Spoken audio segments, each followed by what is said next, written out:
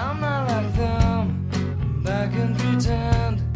I think I'm dumb, maybe just happy. I think I'm dumb. All right. Welcome back, everyone. We're Thoughts and Prayers. What's up? We're We're coming off of our week-long Thoughts and Prayers intensive at the undisclosed location. Yep. We now have a Substack. We've met Radfem Hitler, hung out with her. It's been a week. It's been a good week. Yeah, it's been fun. We've been recording IRL in what have you been calling it? My Tora Bora basement. Yeah, his Goon cave. So we're gonna bring you guys a classic one today, though. Just A and I just chilling, because we thought, why not? That's right. You're giving a little like sultry vibes, Q. Well, I feel very relaxed. Your house and family life to me is very relaxing. Oh, interesting. I know it doesn't feel that way to you, but I've kind of felt like your third child all week. And you and your wife have just been producing kind of like various activities and stuff for me to do. So, Well, you're the one who can, at least like pick out your own clothes and stuff. So yeah, you don't have to take me to the bathroom, things like that. So we're going to talk today about, we've done a lot of pop culture episodes. And probably by the time you guys hear this, you'll have heard those, but we're going to do some political analysis today. There's been a few things that have been interesting in the media. Do you want to start with Feinstein or do you want to start with McConnell? They sort of go together. Yeah, we can do either. I mean, yeah, maybe we can do Feinstein first. Okay, so Dianne Feinstein, the Crypt Keeper, her husband died, and she is involved in I guess there's a lot of money, and I didn't quite realize this, but I guess her husband and he had a marriage before her, is my understanding. Did you know that? I didn't know anything about her, so no. Well, I was just looking up holy shit. Do you know how old she is? how old is she? She's 90. Yeah. So she has to be, is she I'm sure she's the oldest. Who could be older? The oldest current senator. Yeah, like right now. Probably the oldest ever. Of all time, yeah, possibly. I mean, Yeah, and on November 5th, 2022, she became the longest serving. As of May 2023, she is the oldest serving U.S. senator. okay. I mean, just think about what 90 is. Strom Thurmond lived to be 100 in office. So, like an old Strom. I think he was like a racist. Like one of the last like Civil War era racists. Yeah, I'm going to try not to be too doxy with this, but a relative of mine's first job was working as Strom Thurmond's personal assistant. Oh. And he was so cheap that I thought you were going to say chill. No, he was so cheap that when they traveled, he wouldn't even get a separate hotel room for the assistant. So there'd be like 2 beds in the hotel room. And every morning I heard that he did like calisthenics in the room. That's what it takes to be the 100-year-old senator. He was a famously reformed racist. He got on board with the Civil Rights Act. Oh, he repented. I don't think he ever said he liked black people, but he eventually decided that they were allowed to. I'm not sure, but I think he eventually agreed that separate but equal was not truly equal. Anyway, so Dianne Feinstein, who is 90, her husband died. He had a previous marriage before her, and those kids are suing, or there's a fight over the estate. And I guess particularly a luxury beach house that Feinstein frequents. And she's claiming, and I'll get to why it's not really her yet, but her side of the lawsuit is claiming that she needs the money because of mounting medical bills. She had some sort of stroke, I think, and had to be out of the Senate for a while. When she came back, a reporter asked her if she was happy to be back, and she claimed that she had never left. Recently, she was seen having to be reminded multiple times by an aide to say the word "I," which was all she was required to do in the Senate. And the big part of this is that her daughter, who someone tweeted, I wish I knew who, I'm sorry for not giving you credit, but a friend of the pod tweeted, I didn't know that fuck-ass bob was hereditary, because her daughter literally has the same haircut, same bob, same glasses, same everything. But her daughter has now been declared her legal guardian, and she can't handle her own legal situation on her own at the moment. That's what's going on. What are your initial reactions to that reality? I mean, yeah, I don't know. I mean, it's not good. And I mean, it seems to me like at that point, if you can't even like manage your own like legal affairs, that maybe you shouldn't be like managing the country's. But she's also a lawyer herself. And many people who are not lawyers, most manage their own. I mean, they hire lawyers, but they're able to be considered, Yeah, to have like decision-making authority. Right. She does not any longer. Her daughter has to do that for her. So I don't know. I mean, the take is so obvious, right? That it's ridiculous she's still in office.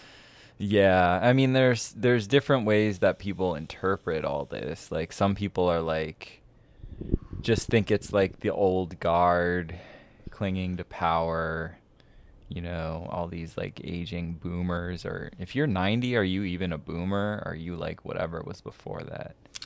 I think your greatest generation. Yeah. So she's probably the last greatest generation. Yeah. So, and like, there's all these old, Chuck Schumer and whoever else. Nancy Pelosi's in her 80s now. Yeah. Yeah. And another one being Mitch McConnell, who's also in the headlines these days for. Do you want to describe what happened to the Mitch McConnell? We'll just get what's been going on, and then we'll. Yeah. So, there was a couple things. The one that I saw was maybe a week or so ago. He was just, giving some little press conference. It looked like at the Capitol.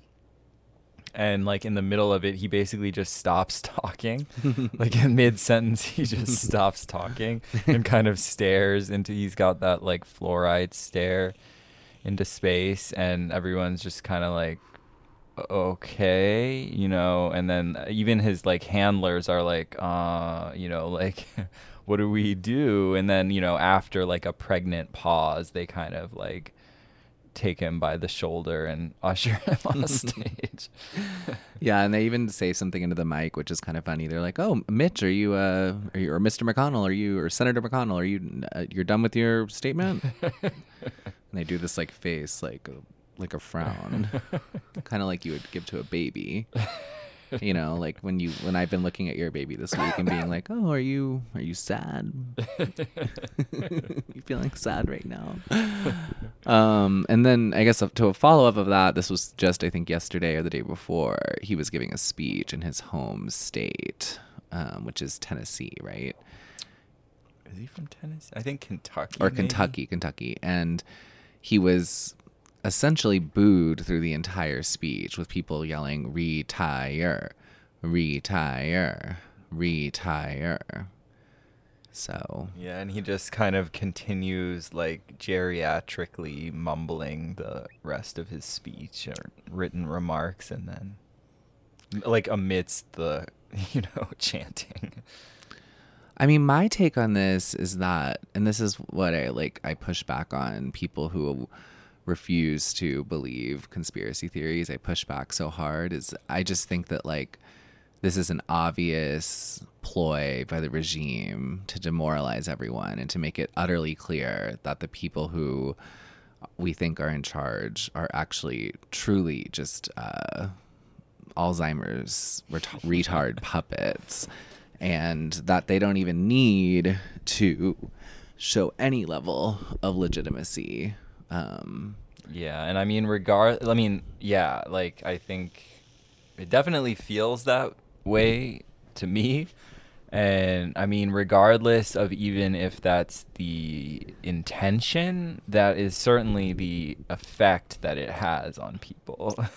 But somehow people still believe in like this idea that like the people who are elected to the government are the ones running the country. Mm-hmm. You and I have been in a lot of fights this week about that.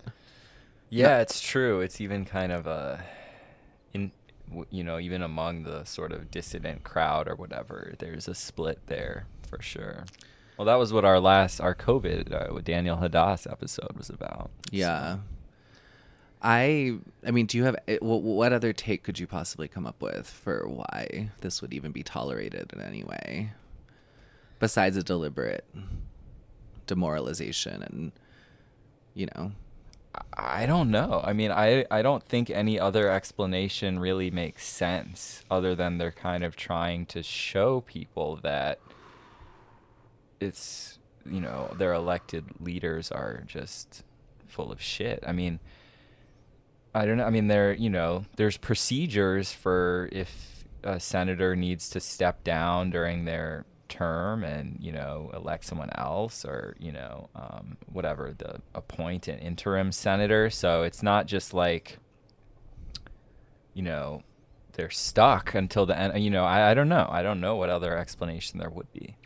And it's interesting because like McConnell and Feinstein are both in states where if they did step down for medical reasons, the governors of those states are from their party. Right. So they could easily, I mean, like Newsom could, basically make London Breed the mayor of San Francisco or whatever. Someone, just like appoint someone.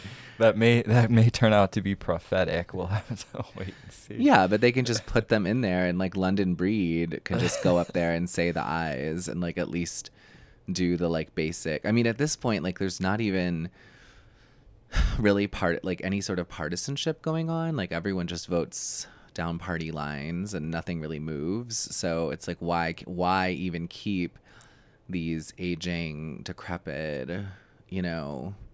individuals in place when you can just easily put in a younger person and have them, do these like very basic functions, which are kind of incredibly minimal at this point. Right. I mean, they just rubber stamp whatever, emergency legislation or, debt ceiling. Right. More funding for Ukraine. Yeah.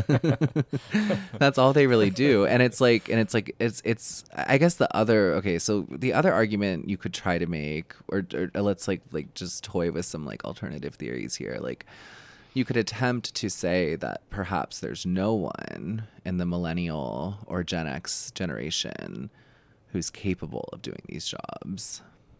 Yeah, which, I mean, I don't know. I guess, that just doesn't seem right. I mean, there's always a younger generation and whatever, maybe there is some, you lose some networks and relationships, but, that just has to happen. And that's the whole thing. Democracy, transfer of power. And it's, so that doesn't really check out to me. I mean, if you're just going to, and also like if you think about it, if you're going to make the claim that, the democracy should be representative of the people. It should be representative of the majority of the people. The majority of at least Feinstein's generation is dead. And if Gen Xers and millennials can't possibly rule themselves, you still have to like pass it down to them and just let them fuck it up, right? I mean, that's like if a democracy is truly functioning. Yeah, well, and it's not like the boomers have an amazing track record either that they're defending, you know? No. Are you fully on the side that like the democracy is like completely illegitimate? Like we live in essentially like Oh yeah.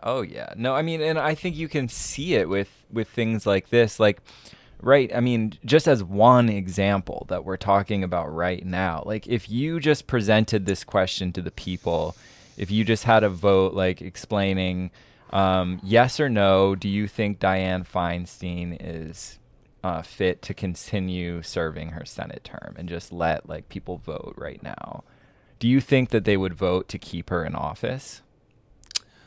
Well, I mean, no, but the argument could be made, like for the sake of argument, that they voted her in.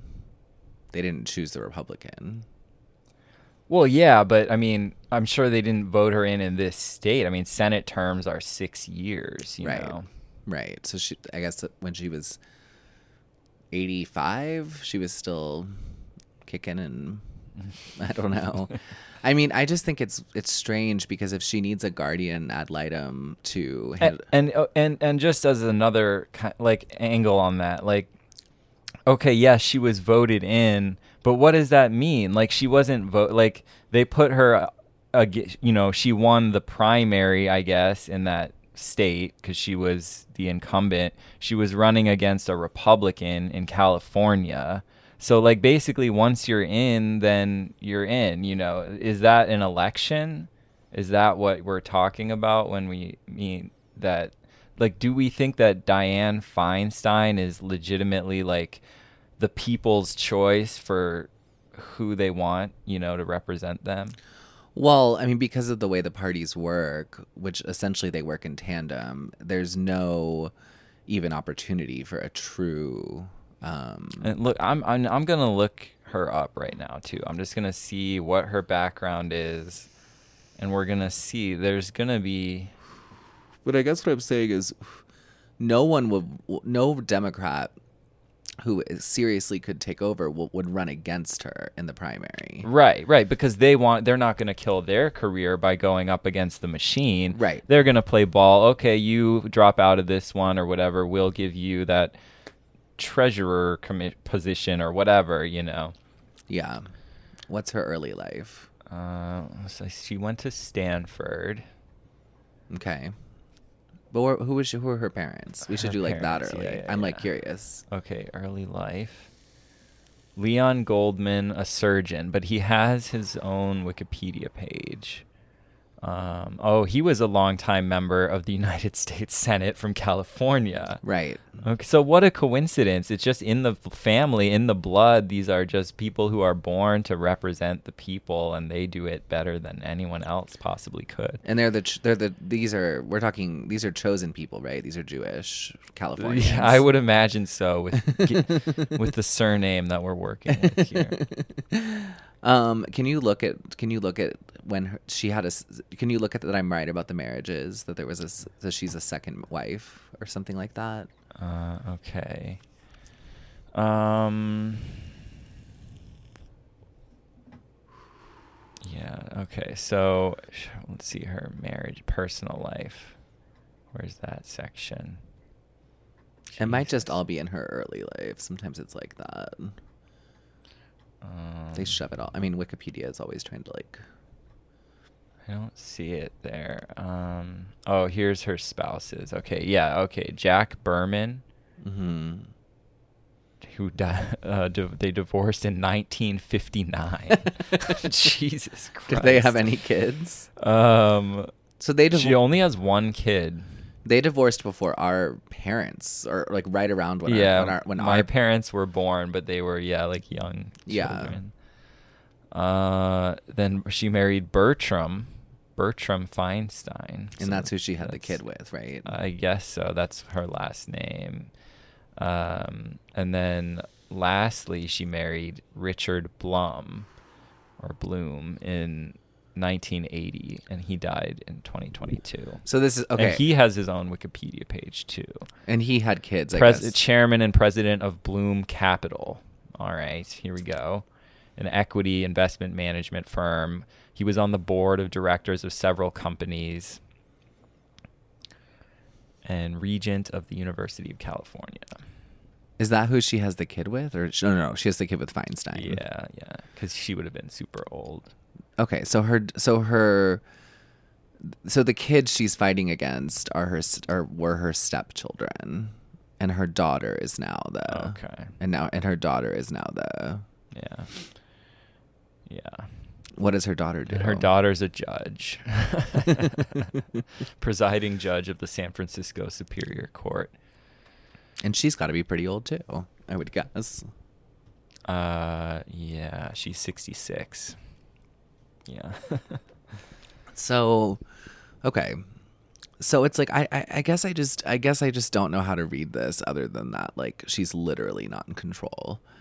Like and these people are not in control. And it like begs the question of like if Biden is even in control. That is not a question. He's not. He was the first one of these. Yeah. Where you can see him where he can't read the teleprompter and he walks the wrong direction and he shakes people's hands twice and sniffs a little girl's hair. Yeah. He's like shouting at people at his like town hall meetings and stuff. Listen, fat. There was literally a in that article we talked about with Radfem Hitler, there was literally a story, an anecdote about how when Obama showed up at the White House, there was a bunch of press there, and all the people immediately gathered around Obama, and Biden was literally left talking to the curtains, and that's not a metaphor. Like you can I guess watch. There's a video of it. Yeah, and you could see that he's just still talking to the curtains. So the article that we talked about, we kind of went into it already with Radfem Hitler, but they claim that article claims that the Obamas are essentially still in charge, that they have set up sort of their lives to continue to be on the East Coast, Acela corridor, kind of like DC to Boston. They have multiple homes in that area, and including in DC. But I don't even think that is a valid. That's more.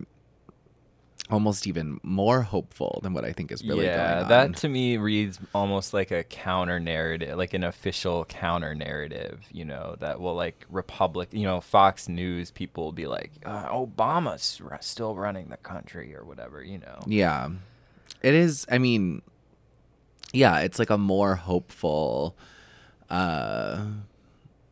message because it's well, it's not the security state. It's not the CIA and the NSA and the FBI and all these other organizations. We're in the bankers and the Bilderberg and, whatever. What are the Bilderbergs? Oh, Q. You need to... what kind of... I'm a failure as a conspiracy theorist here. What is Bilderberg? So let's see what Wikipedia says about Bilderberg.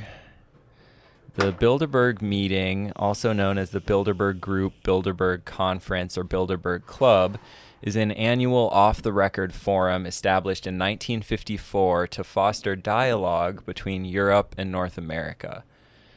The group's agenda, originally to prevent another world war, is now defined as bolstering a consensus around free market Western capitalism and its interests around the globe. But, let's see. Meetings were chaired by Prince Bernhard of the Netherlands until 1975. The current chairman is French businessman, blah, blah, blah. The meeting has taken place every year except in 1976 when it was canceled due to the Lockheed bribery scandals involving Prince Bernhard. But basically... And so this is, again, Wikipedia is always going to tell you the like official narrative, basically. Like you can look at an example like COVID-19 vaccine or COVID-19 misinformation. It's going to be like the vaccines are safe and effective and blah, blah, blah. So yeah, this is like that version of what the Bilderberg Conference is. But it's essentially like and there's all kinds of different groups like this, but kind of deep state meetings of like business leaders, and it's very secretive. They don't allow anyone who's not like personally invited into the meeting. It's like 100 people, and famously it's like it'll be like Bill Clinton went to Bilderberg before he was president, and then in the next election he becomes president, and it's like that with like many world leaders. Like I think Macron was like a Bilderberg person, and they do that, like a few years before they're elected as the head of state. So, yeah, they claim they're not secret.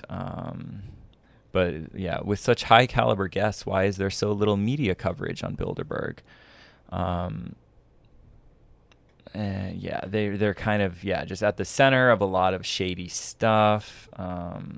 Man, I'll do a proper deep dive on Bilderberg, but they're another one. I mean, there's all kinds, the Rockefeller Foundation, all these, the Council on Foreign Relations.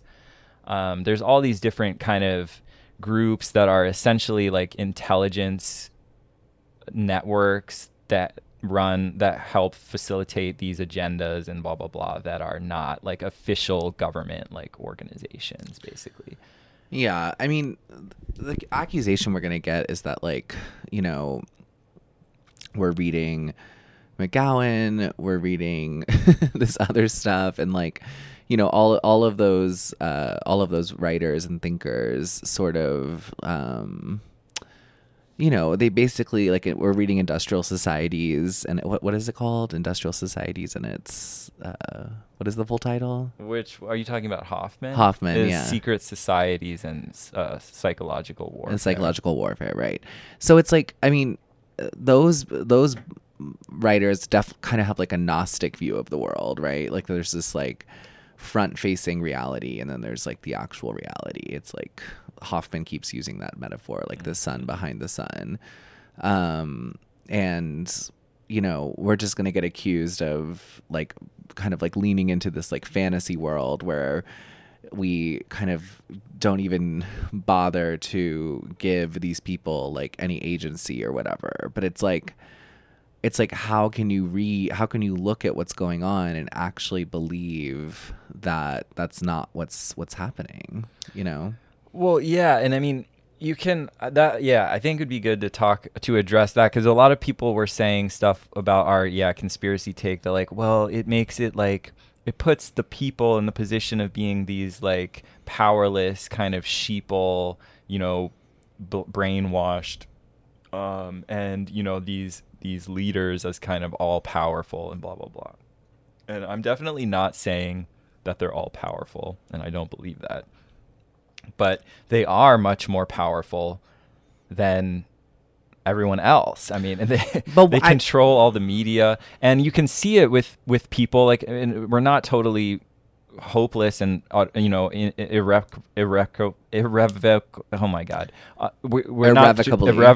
brainwashed. But like you and I are talking about this right now, but you can see it with people where every time, all of a sudden everyone's talking about Ukraine. All of a sudden everyone's putting on a mask, not even thinking about it. Now you can do, whatever they want, people will just take it and go along with it and get excited about it. Well, and I don't know why it's so hard to believe that that's what's going on when you think about most of human history. Like people just literally until, let's say, 1900, essentially, the majority of societies were just run by some sort of figure that the state religion, whatever it was, and you can look all across Asia, all across Europe, all across Africa, all across, just look at Europe. Like all the people believed the kings and the queens and the emperors and the empresses were ordained by God to do what they were doing, and were a special sort of different type of human who had the ability to rule by birth, right? Like by their like divine like birth, and like that is that's just what it was like for most of human history. So it's weird to me that people don't believe that could be happening now, that there could essentially be this like kind of mass, belief that these people are somehow different than like the average person, and have some sort of like, it's just no longer a literal like God put these people in place. It's some sort of other, religious kind of belief, but it's like the religion is they believe the people put these people in place or something like that. Mm-hmm. And I mean, the reality is, that's another criticism that people make of the whole conspiracy kind of take, is that it's speculative, you can't know the intentions, blah, blah, blah. And, to some extent that's true, but in many ways it's actually not speculative at all. And many of the things that we talk about are accepted as fact by even the people who are deny that whatever deep state conspiracy, or just factually verifiable. I mean, JFK is like a great example, and I think that's why for one thing, it kind of sets into motion, or it's symbolic of the deep state capture of the democratic government, the public facing government, I guess you could say. Whether or not that it actually shifted control at that time or it had happened earlier is, debatable, but it's representative of that. And then it's just such a good example for people to kind of start to see this sort of dynamic at work, because if you look into it at all, even if you just look at the Wikipedia page, or really like this this Oliver Stone documentary about the JFK assassination, it's just the evidence is just so overwhelming that it couldn't have been Oswald as a lone shooter. And there's, a lot of evidence that specifically identifies basically the CIA, or the CIA in combination with the mafia, basically taking him out. So, what was the video that we showed the baby? Who was that? Oh, yeah, the Eisenhower farewell speech. That was his last speech as president. Can you talk a little bit about that? We were trying to do some early indoctrination of A's 1-year-old. He liked it. Yeah. He clapped. So this is a famous speech that a lot of conspiracy heads probably know about. It's his farewell speech, where he basically kind of invents the term the military-industrial complex, and quite ominously, but also eloquently, basically warns the American public of the possibility that this having a permanent war machine that generates massive profits and creates an incentive to have endless war and a whole apparatus around it could essentially take control of the democratic government. And he explicitly warns of that, and says that it is gravely, the threat is gravely to be regarded. And then that part's pretty well known, but what's actually kind of more interesting to me in the wake of COVID was that immediately after he gives the warning about the military-industrial complex, he starts to talk about what he calls the threat of government capture by a scientific technological elite. Basically that due to the way that kind of science functions, it's largely driven by federal grants, and thus will be steered in certain directions at the benefit of special interests. And that he basically believes that increased technological innovation unchecked was a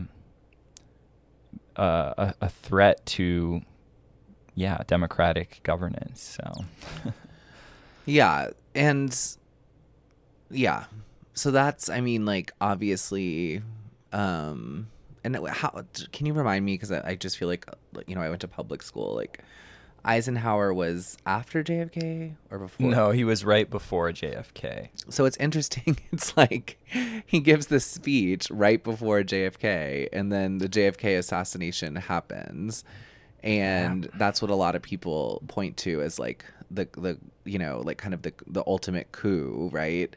Where this kind of military industrial complex in tandem with this scientific elite community like took over the country. That's right. Yeah, basically. And if you look at it, it's like, I mean, even what's happened in the last just couple of years, it's like, you know, we exit Afghanistan and almost immediately there's a new global conflict, the Ukraine war, that the U.S. is heavily involved in. The idea that we're not at war with Russia essentially is absurd. We are. And yeah, they just immediately find a new war, whether it's Ukraine or Yemen or whatever, to get involved with, to continue to like pump those profits into. And you have to consider, and this is another example that's just so obvious that people don't like put it together, but all these wars are completely fake. You know, like what Afghanistan. Okay, why did we go there? Because bin Laden was there.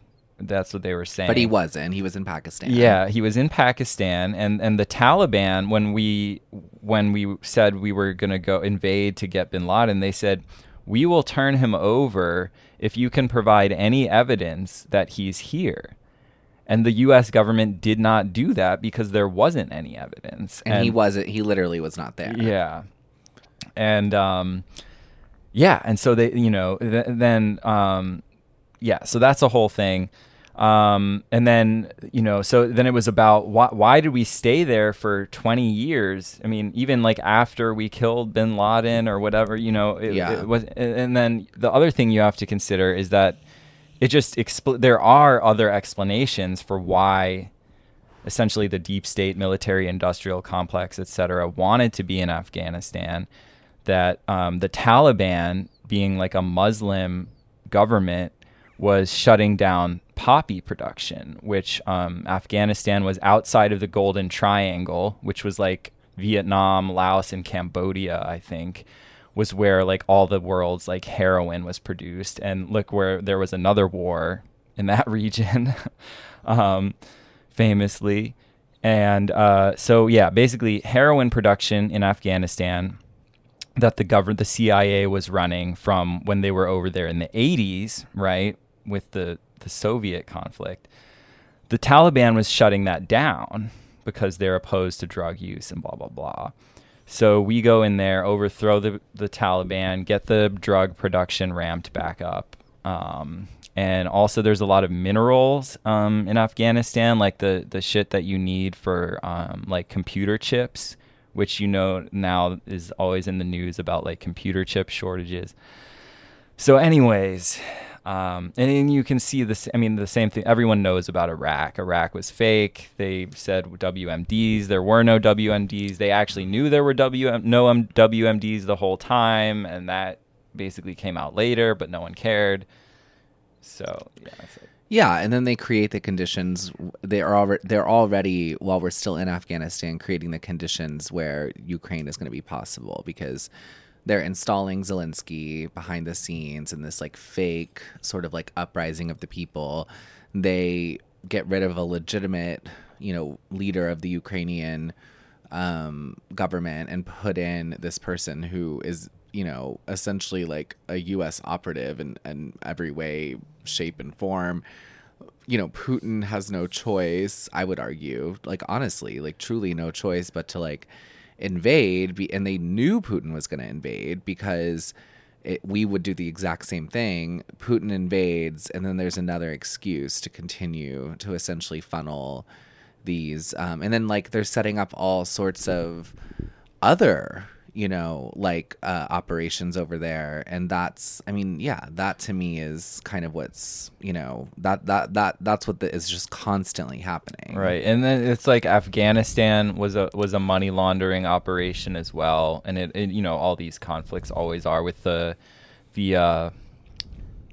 contractors, the military defense contractors. And so they produce all these machines, they take them over to Afghanistan. There's all these stories about like they would just like the army would just abandon like all these military vehicles and basically like let ISIS take them and shit like that. And then they would just put in orders for like more shit from the like fresh off the factory line or whatever. And so it's just a cash grab for these companies, like straight up. Like it doesn't even have to be more complicated than that. Yeah, and I want to read a little bit from like to show how they like set up these like other industries there, which are basically just like more ways to profit, because Jeremy Lafredo wrote an article in Gray Zone called "Ukraine's Baby Factories Rake in Record Profits Amid Chaos of War." I'm going to read a little bit of this. While average Ukrainians suffer amid NATO's proxy war against Russia, business is booming for the surrogate baby industry, which requires a steady supply of healthy and financially desperate women willing to lease their wombs to affluent foreigners. Surrogates have to be from poorer places than our clients, explained the medical director of Kiev's largest quote-unquote baby factory. Ihor Pechonyoha of the Swiss-based biotech says the business model that enabled him to build one of the most profitable surrogacy companies in the world is simple exploitation.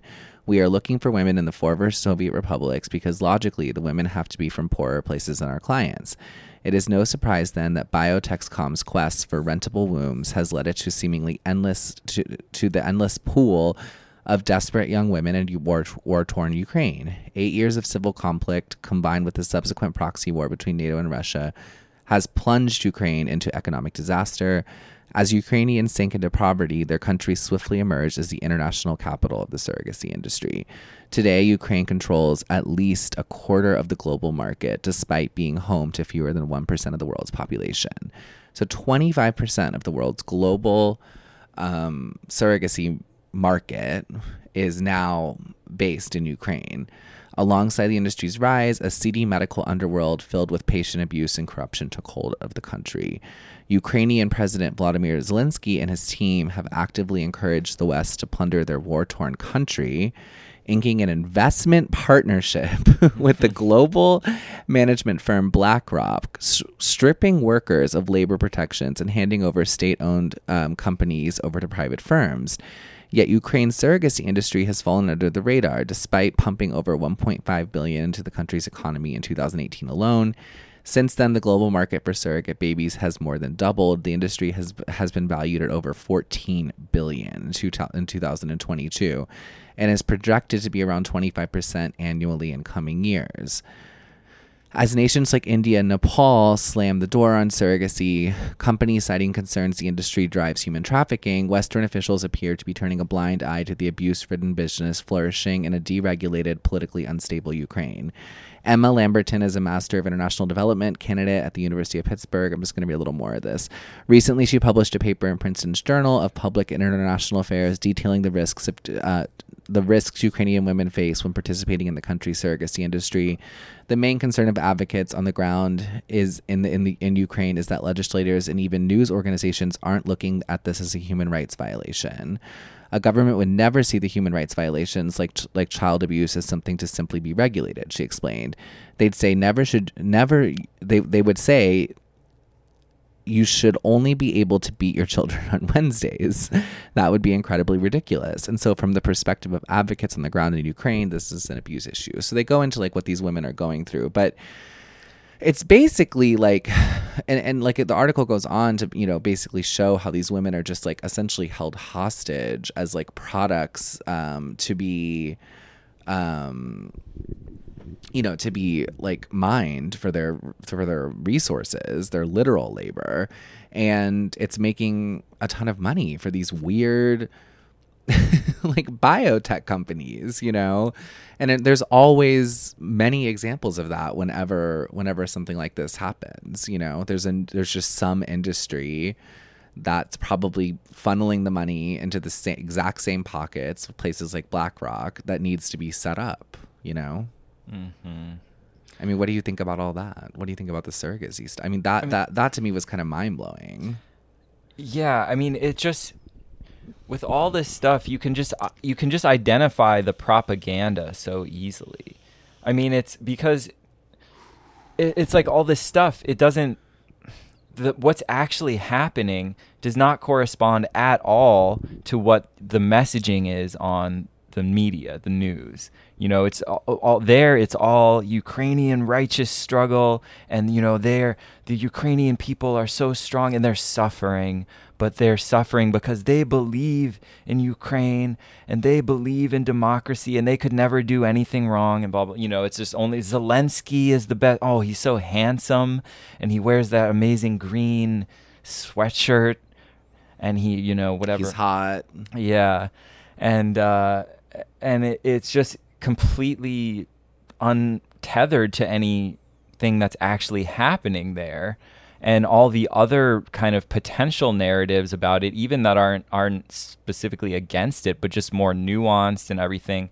It's just, and then I don't know. For me, it's just like, once you see how everything is, like you can see with climate change, that's the other thing. It's everywhere. Suddenly everywhere is really hot. It's never been this hot before. Everything's dying. The water's rising. The cities are getting swallowed in 10 years. It's going to happen in 10 years. And then whatever, 10 years happens. Oh, it was actually 20 years, but it's still going to happen, and I don't know. That it's like, yeah. Not to mention the literal psyop to like completely normalize surrogacy as like an ethical human practice.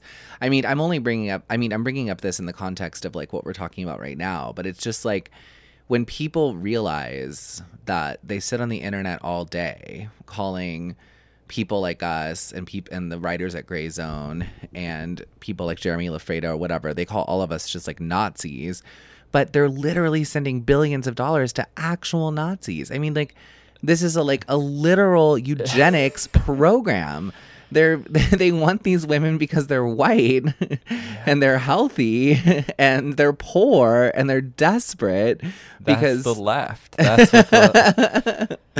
And it's like, and you can't say anything about it, because if you say anything about surrogacy or you say anything about these human rights abuses, you're going against the gold standard, like the LGBT, like rainbow flags, protect trans Ukrainian kids, like all this shit. But it's like, which is what gets me so angry with, gay people on like on dissident Twitter, right or left, is like, they refuse to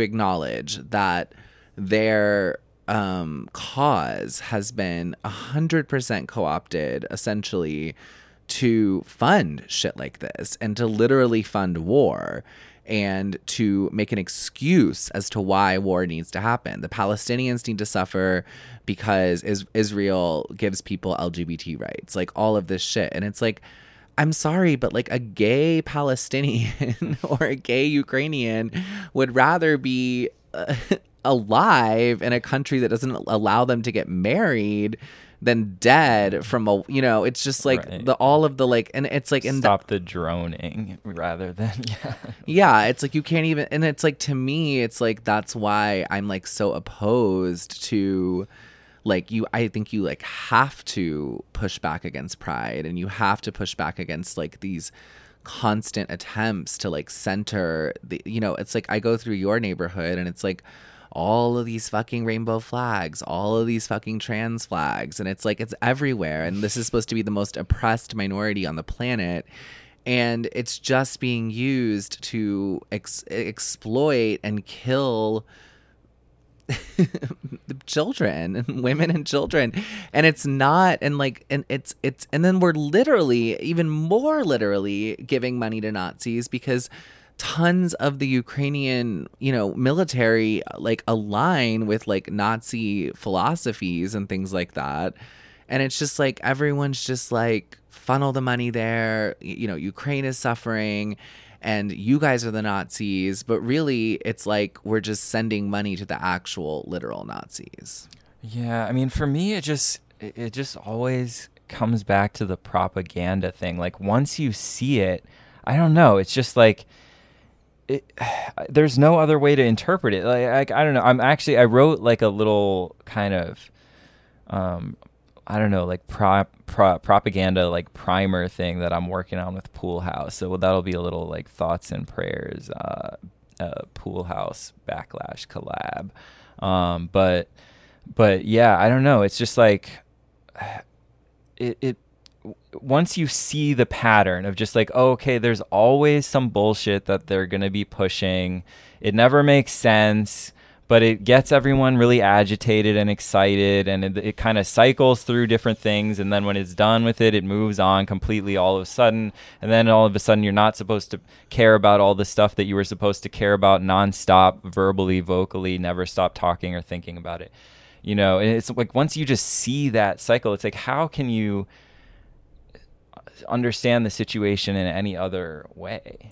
Right. And how can you understand, like, how can you look at the situation and not see that NATO is the aggressor and that NATO is creating a situation where they can essentially expand their powers and the United States people are living in the Soviet Union. Like, that's what I find fascinating. Like, you are living in an imperialistic regime that is creating satellite states around the globe to orbit itself, right? And they just want to keep, and the second Ukraine happened, it was like, oh, Finland needs to be in NATO and all these other countries need to be in NATO. And it's like they're just expanding and creating a situation where global dominance continues and the profits just never stop, right? Like, because this money that we're quote unquote giving to Ukraine, we're actually giving to arms manufacturers, and politicians and bankers and whatever. Right. Like it's not like this money is being like flown over Ukraine and like dropped in bundles. Those people are just, those poor women are down there are just having to sell their wombs. Get like free condoms or something, or a sandwich at the Yeah, and the whole system is just ultimate. I mean, like the surrogacy thing, it's like it's just profit. Like to act like it's like like these poor families that like are infertile or whatever. It's like they need these babies. It's like no, like to pretend that that's what it's about is so retarded. It's about making money for these the same people that already have all the money. Mm-hmm. And it's got many different purposes, but it's keeping everyone's attention on something, something that they feel strongly about and can feel self-righteous about and think that the other people think the bad thing about it, and And the only thing that makes me like somewhat, I mean, I know you're gonna like push back on this, and that's fine. I'm happy to argue with you about it, and I'm not saying that I'm the most well researched, but the only thing that makes me like even remotely like sort of kind of trust Trump is that like not even trust Trump, but like trust that he's like an aberration of some kind is this like kind of, how can I put it, like this they're hell bent on, or they seem hell bent on like trying to keep him out of the 2024 race, but that could also be a psyop, of course. Yeah, I don't think I mean that could be one interpretation of what's happening. I think it's equally likely that they're just doing it the same like they did before, drumming up drama and support. Oh, it gets his base gets all riled up. Oh, they indicted him. Oh, they're bringing him down. He's got to keep fighting, and then the libs all get their moment of like, yes, like he's going to jail, but and then when it flips or whatever, and he is running in the election and he's not in jail, then the libs get to be all mad and riled up, and his people get their moment of the system works or whatever. So what do you think's going to happen in 2024? I mean, we're close. Like, we're more than halfway through 2023. At this point, if you look at the 2020 election, there was a wide berth of candidates coming forward in the Democratic Party. None of that has happened. RFK, fuck that. He's never going to be president. Marianne Williamson, never going to be president. So it's like no serious contender has stepped forward to challenge Biden. He's obviously going to be the nominee. And the same is true essentially with the Republican Party. DeSantis has been totally tanked by state media. So it's like, what do you think could possibly happen? I don't know. Unless they kill one of them. Yeah, I mean, I think there's a chance, a strong chance that it could just be Biden versus Trump, again. If Biden's even still alive. Right. Well, my theory is that he's just CGI at this point, basically. But, like, in effect, even if it's not actually, like, they only show just like 5-second clips of him, like, looking, in a powerful pose or something. Like, they do not want him like giving like long form speeches or anything. Yeah. Has anyone seen? I like. It's interesting because I'm like, has anyone seen Biden at like a rally? Have like a large group of like civilians seen him in years? I don't know. I don't think so. Yeah. I mean, they would show that. I mean, he essentially ran his campaign to become president from a basement in Delaware that he never left. Like a luxury beach house in Delaware. I mean, it probably was like a much nicer basement than we're currently in. But like, it's like he didn't even campaign really. Well, he was staying safe and keeping everyone else safe. It's just terrifying. I think the thing too is like people cling to this belief that like they have some power, like this whole idea like, oh, you're ignoring the power of the people. It's like if they really admit that there is no will of the people being enacted in any way, it's like it's really scary and it's really like I think that's it for a lot of people. It's just so different from their way that they understand and view the world, and the implications are so significant that it is just a emotionally daunting truth to entertain. Yeah. And I don't know how we get people to see it, because it's like all of this, like, if you think about, I mean, I understand, like, and even us, it's like we can't even trust the alternate sources, right? Like everyone always is like, you've said like the gray zone is essentially full of feds. So it's like you can't even trust the like kind of people who are trying to create some sort of counter narrative either. So it's like, and I really do want to get that propaganda. What's his name? The guy that we like listened. Mark Crispin Miller. Yeah, I really want to get him on because I feel like he kind of opened my eyes to this idea that people think that propaganda is just making something up out of whole cloth. But he kind of opened my eyes to the idea is like, that's not really what propaganda is. Like it could be that. It sometimes is that. But it's sometimes taking something that is true and putting a certain like pressure or spin on it that creates a certain idea in people's heads, And I think another key thing to understand about it, and this is like the Jacques Ellul take, who wrote a book on propaganda, but he also more famously wrote this book called The Technological Society, is that propaganda is actually just sort of in a sense, like an automatic function of a technological society, like a necessary to its administration, and like basically is a function of the technological development of mass media. Like it only really became possible with the advent of mass media, like to some extent with print, but like mostly with radio and then TV. And now digital era, which is like even more fucked up. Yeah. And you yourself, ourselves could be considered part of like a propaganda machine, which is what's also difficult, because it's like if you buy into the wrong, or not even the wrong, but like whatever the narrative is, and you start using up your platform for that, it's like you have to constantly be shifting. Otherwise you're, I I don't know. You can't trust anyone. I mean, not to be like totally black-pilled about it. Yeah, but- well, and I'll say to kind of maybe reframe it in a way that more positive is like the white pill is that I think the main lesson to take away is just to reorient. Well, like we talked about with the rare candy guys, your locus of control for one thing. Like focus on just like the shit in your life that you can actually influence, because that is gonna make way more of a difference than worrying about like what Pete Buttigieg is doing and whatever, you know. Which is what people like used to have to do, right? Mm-hmm. Like before there was like print media en masse. It's like, did people even really, like know like what was going on half the time? Probably not.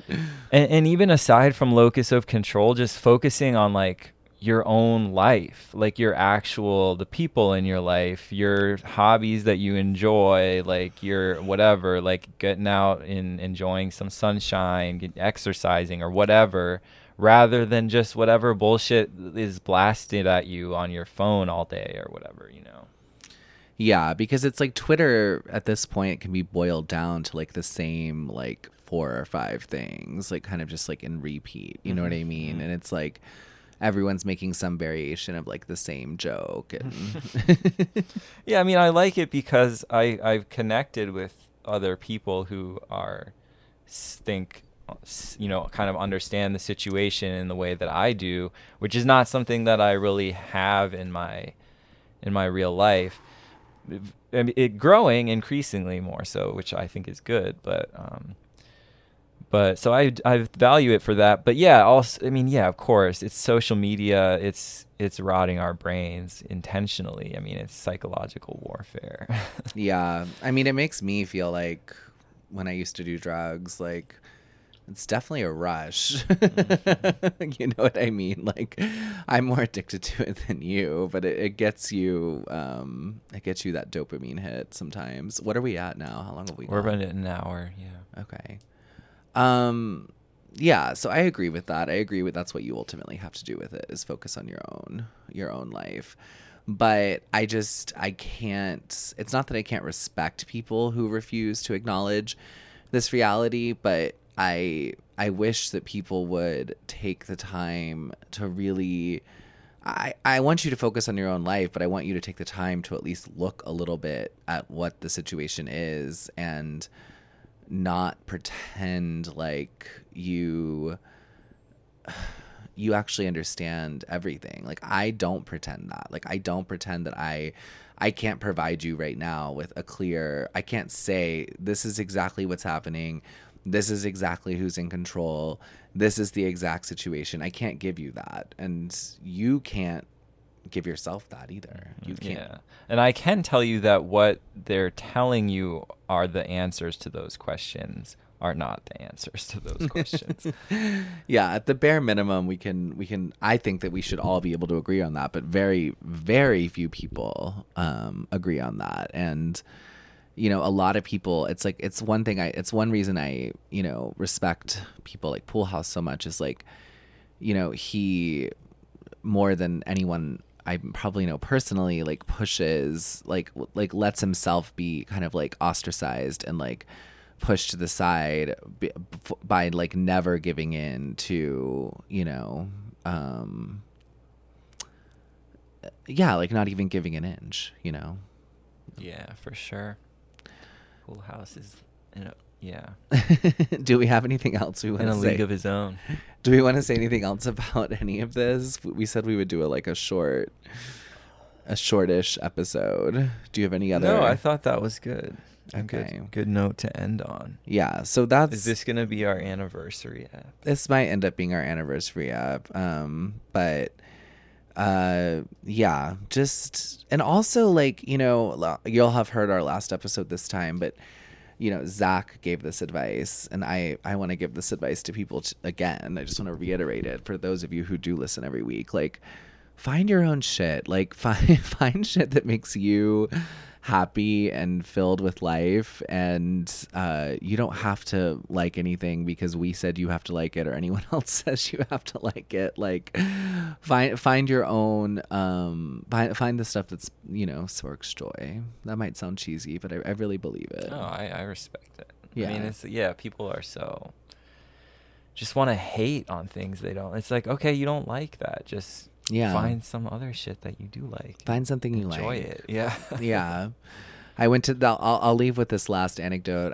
I think I talked about this already, but just like I went to this event where people were reading fan fiction in New York that they didn't write. They were making fun of people who wrote the fan fiction, and I really hated the event because I was just like, you know what, like these people sat down and tried to do something.